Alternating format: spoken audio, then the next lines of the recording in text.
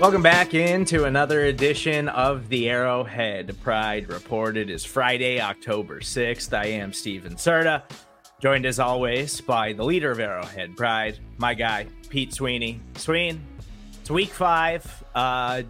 Justin Fields, apparently after playing the Chiefs, is the greatest quarterback in the history of the world, and DJ Moore is now the greatest wide receiver in the NFL until further notice.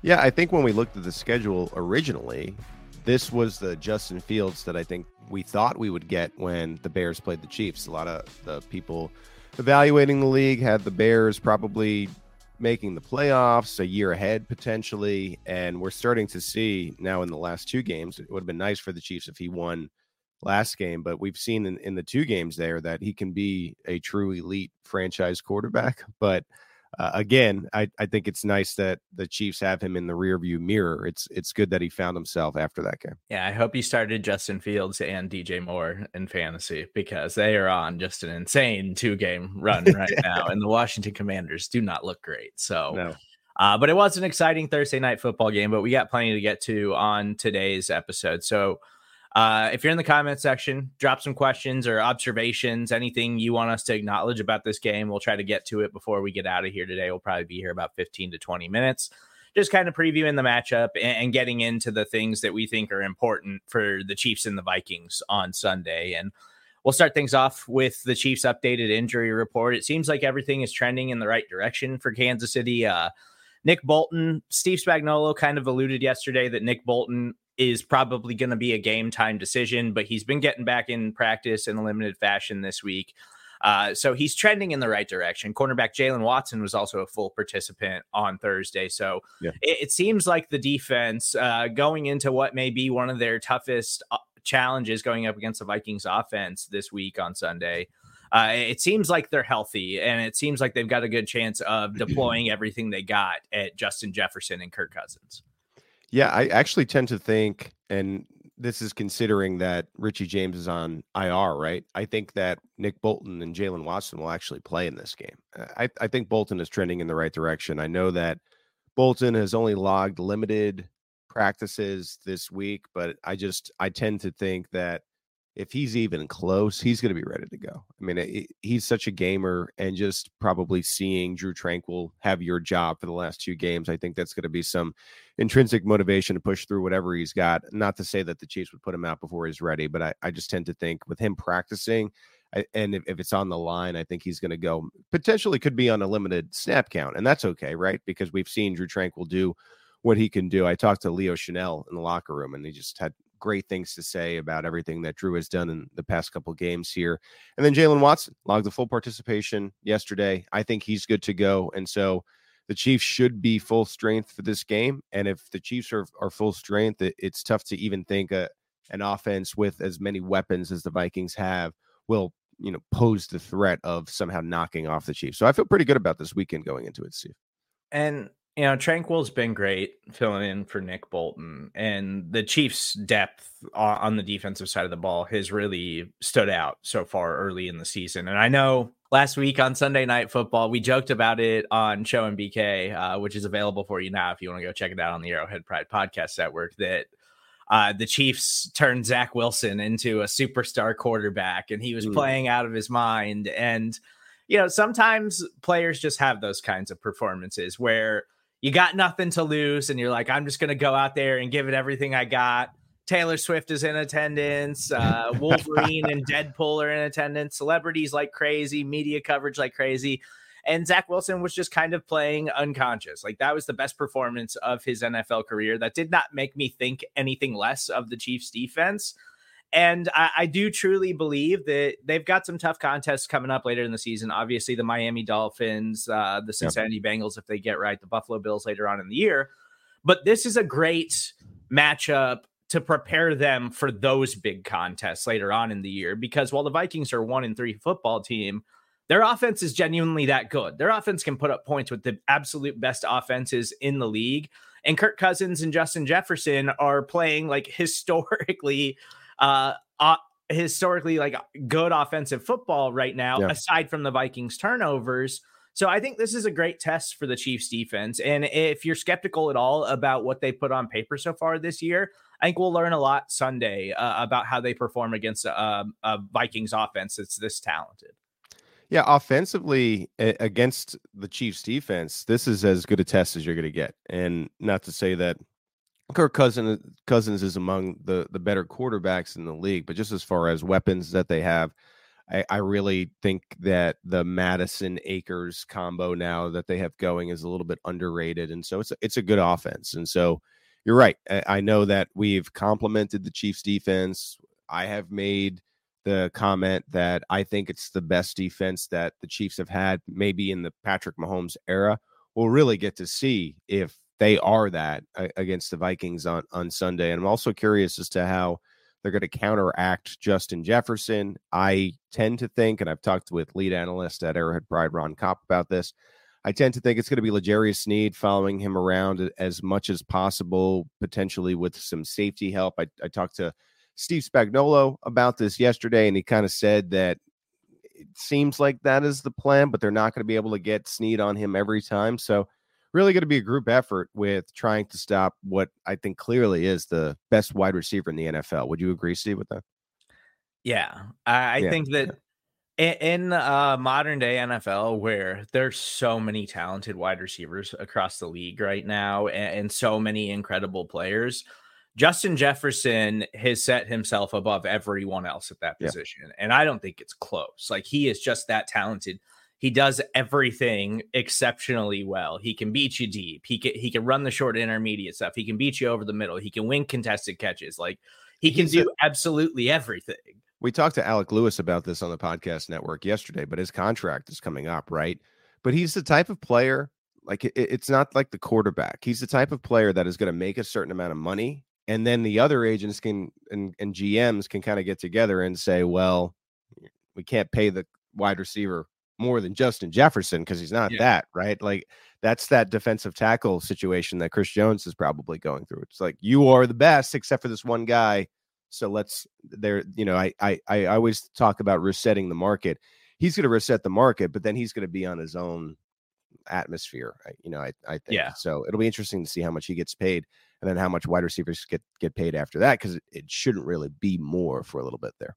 Yeah, he will without a doubt be the highest paid wide receiver in NFL history this offseason. He's just been that incredible. And I do think that Sneed kind of trying to shadow him and Sneed following him around the field, which we saw him do successfully last season. And I think this early part of the season has kind of been a ramp up process for L'Jarius Sneed, where I think last week was the best L'Jarius Sneed that we've seen so far, because he's been improving each and every week. But when we first saw him week one, he was kind of slow to react and respond, and that knee was maybe still bothering him.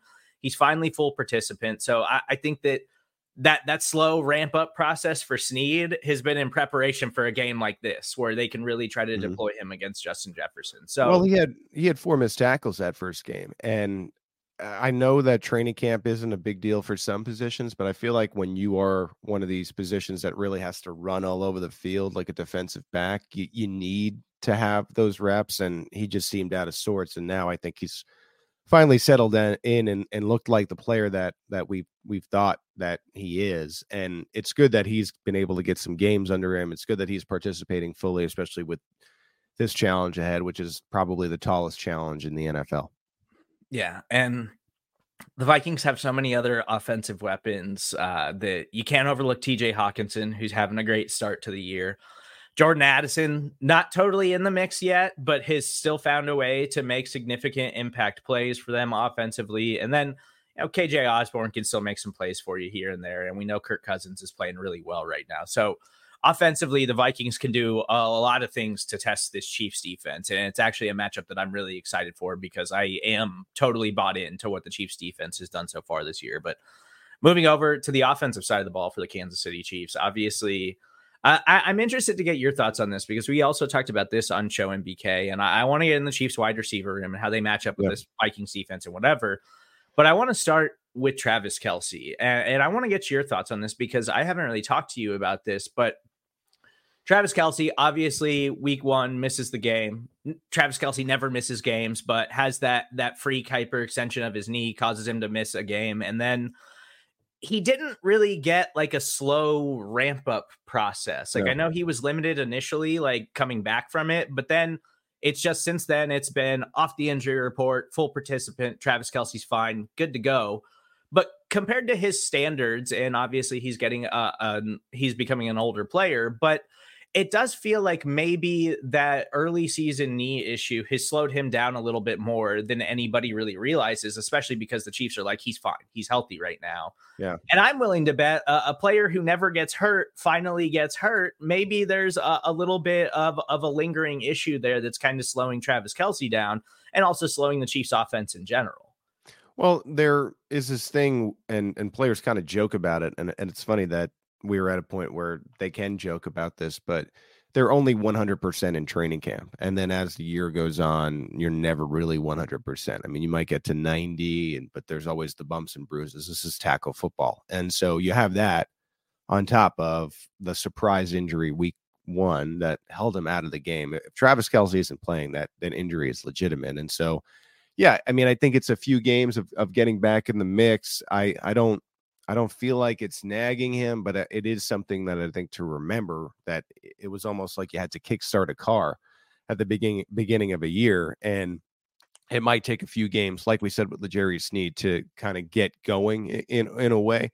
I think he's fine. I mean, I think that especially this game, it's been enough games removed from that week one issue where I think you should see him be the guy that we're used to seeing. And it's going to be important because I think we talked about it with Justin Jefferson, Jordan Addison, TJ Hawkinson, and everything that the Vikings can do offensively. They're going to score in this game. So the Chiefs are going to kind of need to be clicking on all cylinders. And it's not only Travis Kelce, it's going to have to be Steve, some of these secondary weapons. And I think the Chiefs are still trying to figure out who is going to be that go-to guy. I think Rashee Rice is probably the best candidate there, but they are still, I think, trying to find out what their identity is beyond Travis Kelce, beyond Isaiah Pacheco. Who's going to be that Juju Smith-Schuster for them this year?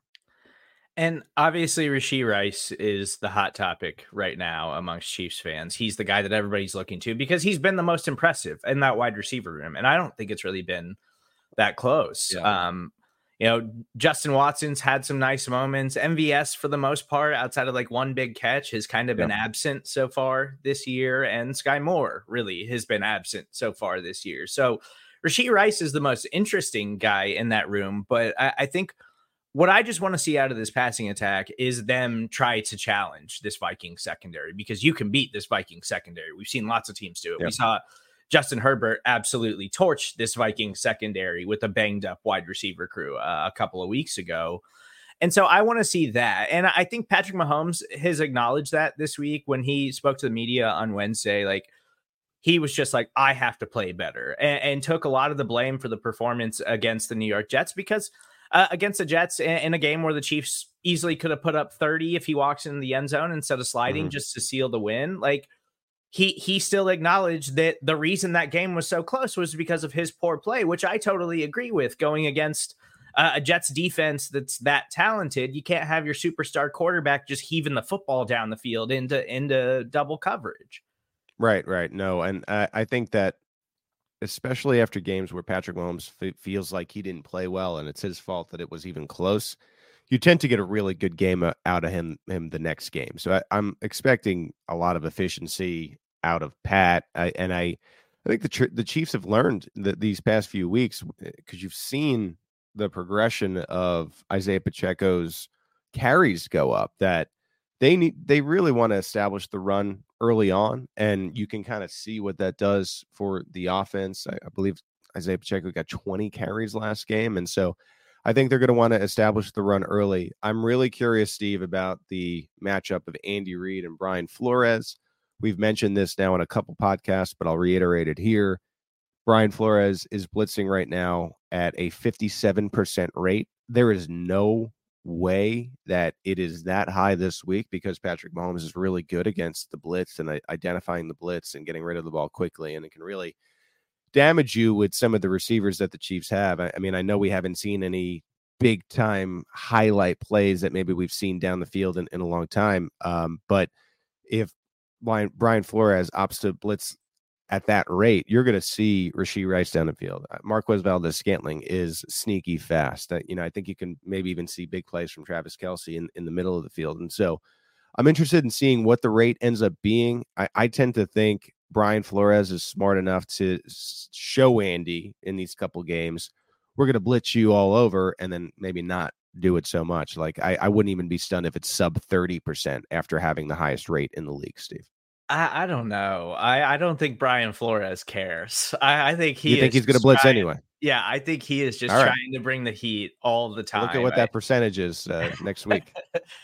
Yeah. I don't think he cares. I think he's like, I'm gonna sack the quarterback and I'm gonna put pressure on you. And Sure. and it's worth mentioning Vikings defensive lineman Marcus Davenport was limited this week, but he's been working his way back from an ankle injury, and he's an impact player for them if assuming he's good to go. Obviously, Danielle Hunter is a very talented pass rusher for the Vikings, and then they will blitz the hell out of you. So Mahomes is going to have to get rid of the ball this weekend. But I'm also, you mentioned Pacheco in the running game, which I would love to see this offense continue to do what we saw last week, which is really lean into the run to try to open things up, because I think they can be a really effective rushing attack. But I also tend to think that we're going to see a lot of Jerick McKinnon this week, because if Flores is just blitzing the hell out of Patrick Mahomes, and Jerick McKinnon and his return to Minnesota after starting his NFL career there could be available for a lot of dump off passes, a lot of design screens, a lot of big plays. Like I tend to think while a lot of people will be on Isaiah Pacheco after the monster game last week, I'm kind of leaning into like this is a Jerick McKinnon game for the Chiefs offense. Yeah, it could be. And I know that we're always trying to figure out these games. We look at projections, and I think sometimes we forget about the human side of it a little bit. And, Steve, I like to play DFS. I throw in a lineup or two. I was looking last night, and for example, I knew that Pringle, former Chief, obviously has a relationship with Eric Bieniemy, now on the Commanders, played the Bears. So I was like, there at some point in this game, I know that Pringle will get involved, and hopefully it's for a touchdown. It didn't end up being a touchdown, but lo and behold, during the middle of the game, he had a couple catches. And so I think that Andy Reid knows that. I think, and I know that people are saying, no, Andy Reid would never do this, but I think that's part of the reason why he realized like Isaiah Pacheco really wants to get involved in New Jersey because he's from New Jersey. And I do think that there's a boost of former team. There's always going to be natural juice that comes from playing a former team. McKinnon was not shy about how there is extra juice when you're playing where you used to play. And a perfect indication that Andy Reid understands that aspect is what he won't give the other team. He never provides extra motivation when they're playing a Bears team who can't figure it out. What are they, Steve? They're well coached and they execute well. No, they don't, but he's not going to give them anything extra. And so if he's doing that to kind of counteract on the other side, you don't think that he's thinking, well, man, McKinnon is going to be extra motivated to get in the end zone this week. Why not? So I agree with you. I think McKinnon is a sneaky player to watch in this game, just considering the fact that in a way he's going home, so to speak. So yeah, I'm pretty confident we're gonna get a good Chiefs performance this weekend, and I know the Vikings are kind of a desperate team looking to turn their season around after the 1-3 start. I just tend to believe that the Chiefs are just overall just a much more talented team. And I think Patrick Mahomes is going to be locked in after having a down game against the Jets. So I'm not worried about them offensively. Obviously, the Vikings offense can give the defense some problems, but I think it's a great test for them on that side of the ball. So I tend to think the Chiefs still find a way to get a win this weekend, and I'm feeling pretty confident about it, Pete. Yeah, I mean, I'm predicting a Chiefs win this week. I think the Vikings are spicy, and the one thing that you got to remember is that because of their terrible start, they're in a little bit of that playoff mode right now where they have to really stack up wins. And so I think that it is competitive. I don't think it's going to be easy by any means. I'm not even sure what the spread is, but this is not a week where I think the Chiefs are going to cover by any means. It was 4.5 yesterday. It's down to 3.5 for the Chiefs now. Oh, well, you know what? Maybe 3.5. I kind of feel better about. I thought it was 4 or 5.5. 3.5. They may. But I think it's this.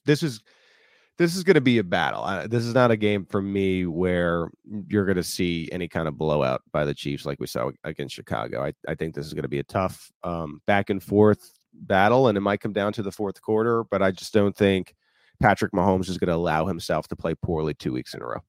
Yeah. Got a couple of comments to get to before we get out of here. This is from Jared. Dangerous game for the Chiefs. Minnesota offenses and defense are a tough matchup regardless of their current record. Totally agree. I don't think the Chiefs are sleeping on this Vikings offense at all, despite their record. I think they know exactly who Justin Jefferson and what Kirk Cousins has been doing this season. I think they will be prepared for this contest in Minnesota.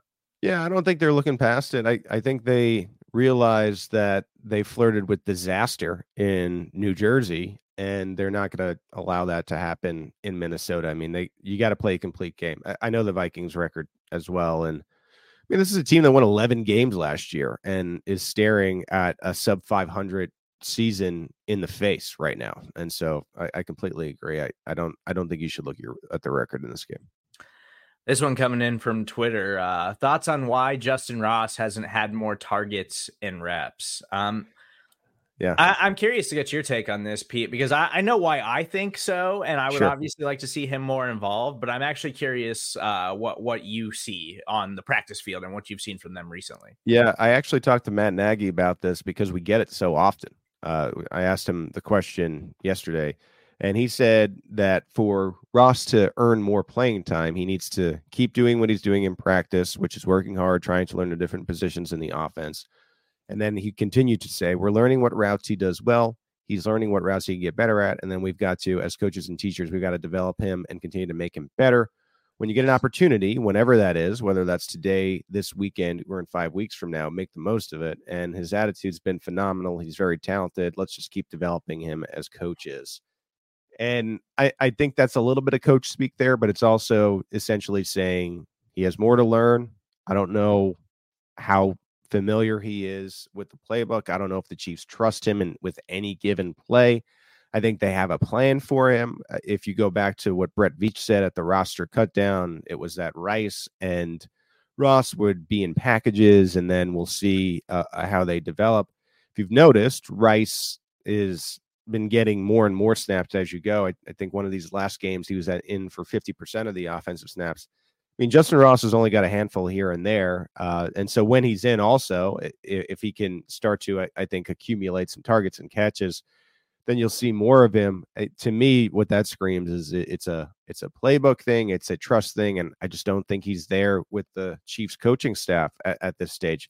That could change at any time, though. I mean, I think we've seen, other than the Chicago game, which is an outlier because they're blowing them out and he got more snaps. I think we've only seen him get single-digit snaps. I would be curious in a real game if he were to log 15 and 20 snaps, what that would look like. But haven't seen it yet, and I think we will see that eventually, but I wouldn't necessarily expect that this weekend. So, yeah, I think it's pretty for the Chiefs, like, and for the investment, and it's obviously it's a small investment in Justin Ross, and you hope that it does wind up working out. But for a player who missed as much time as he did, who had the significant injuries that he did, to me, it just feels like they're like, there's no point in rushing him out onto the field until we are confident that he's going to be able to fill the role that we want him to step into. And I also think that Marquez Valdez-Scantling is kind of that same type of player for them right now. And they're much more confident in what MVS brings to the table and his knowledge of the playbook. Now that's frustrating because MVS is a very up and down player, inconsistent player, which is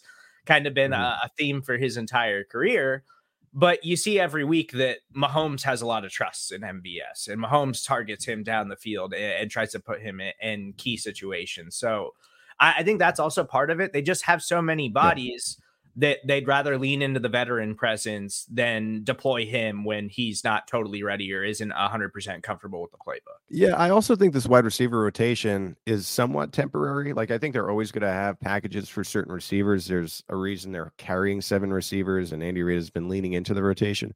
But I think by the time the playoffs come, you're going to want to identify, 3 or 4 receivers that you really feel good about, and then the other ones kind of come in if there's injury. And I still think the Chiefs are kind of figuring that out at this stage. And I know a lot of people have been clamoring for them to make a move and get a receiver. There's not a ton of money to really get an impact receiver in the room. So I think this is it. And, my point has been, let them develop and let's see what you have at the end of the year. You're still 3-1. It's not like the Chiefs are 1-3 and losing games.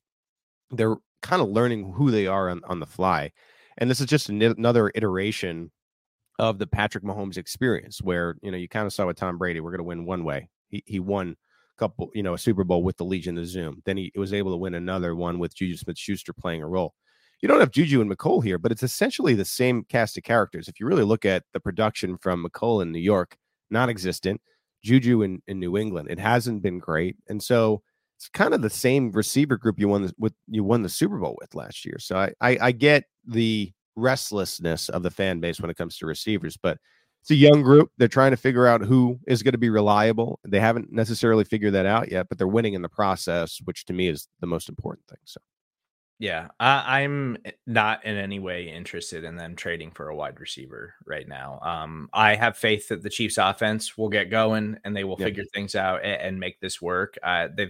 There's too much invested in the young wide receiver room to just admit fault and be like, okay, now we're going to go trade for a guy like Chase Claypool or something who has been an issue everywhere he's been and has not been productive in 3 years. Like, I'm not interested in a player like that. I would rather. I've seen it a million times. Yeah, I've seen it a million times. Player X name of the player becomes available, and it's like, man, he would look really good in the Chiefs jersey. Chase Claypool would not look good in any jersey. I mean, if I'm reporting on any team, it could be any team in the league right now. I mean, I would say no to Chase Claypool. It's 2 teams in 3 years. They tell him to stay home. I've talked about this on 610. I know that we're getting the reports out of Chicago, and if they're telling a player to stay home, who they traded for, really a lot of value for, there has to be more to it that is not making the media. And I've talked about this as well. The whole NFL personnel, that whole thing, it's a small circle. Everyone has each other's numbers. They talk regularly. Like, they're all kind of in a way in this weird fraternity. Yes, they're competing, but every GM has every other GM's phone number. You don't think that Brett Veach has asked Ryan Poles, like, what's the deal with Claypool, and kind of gotten the real story?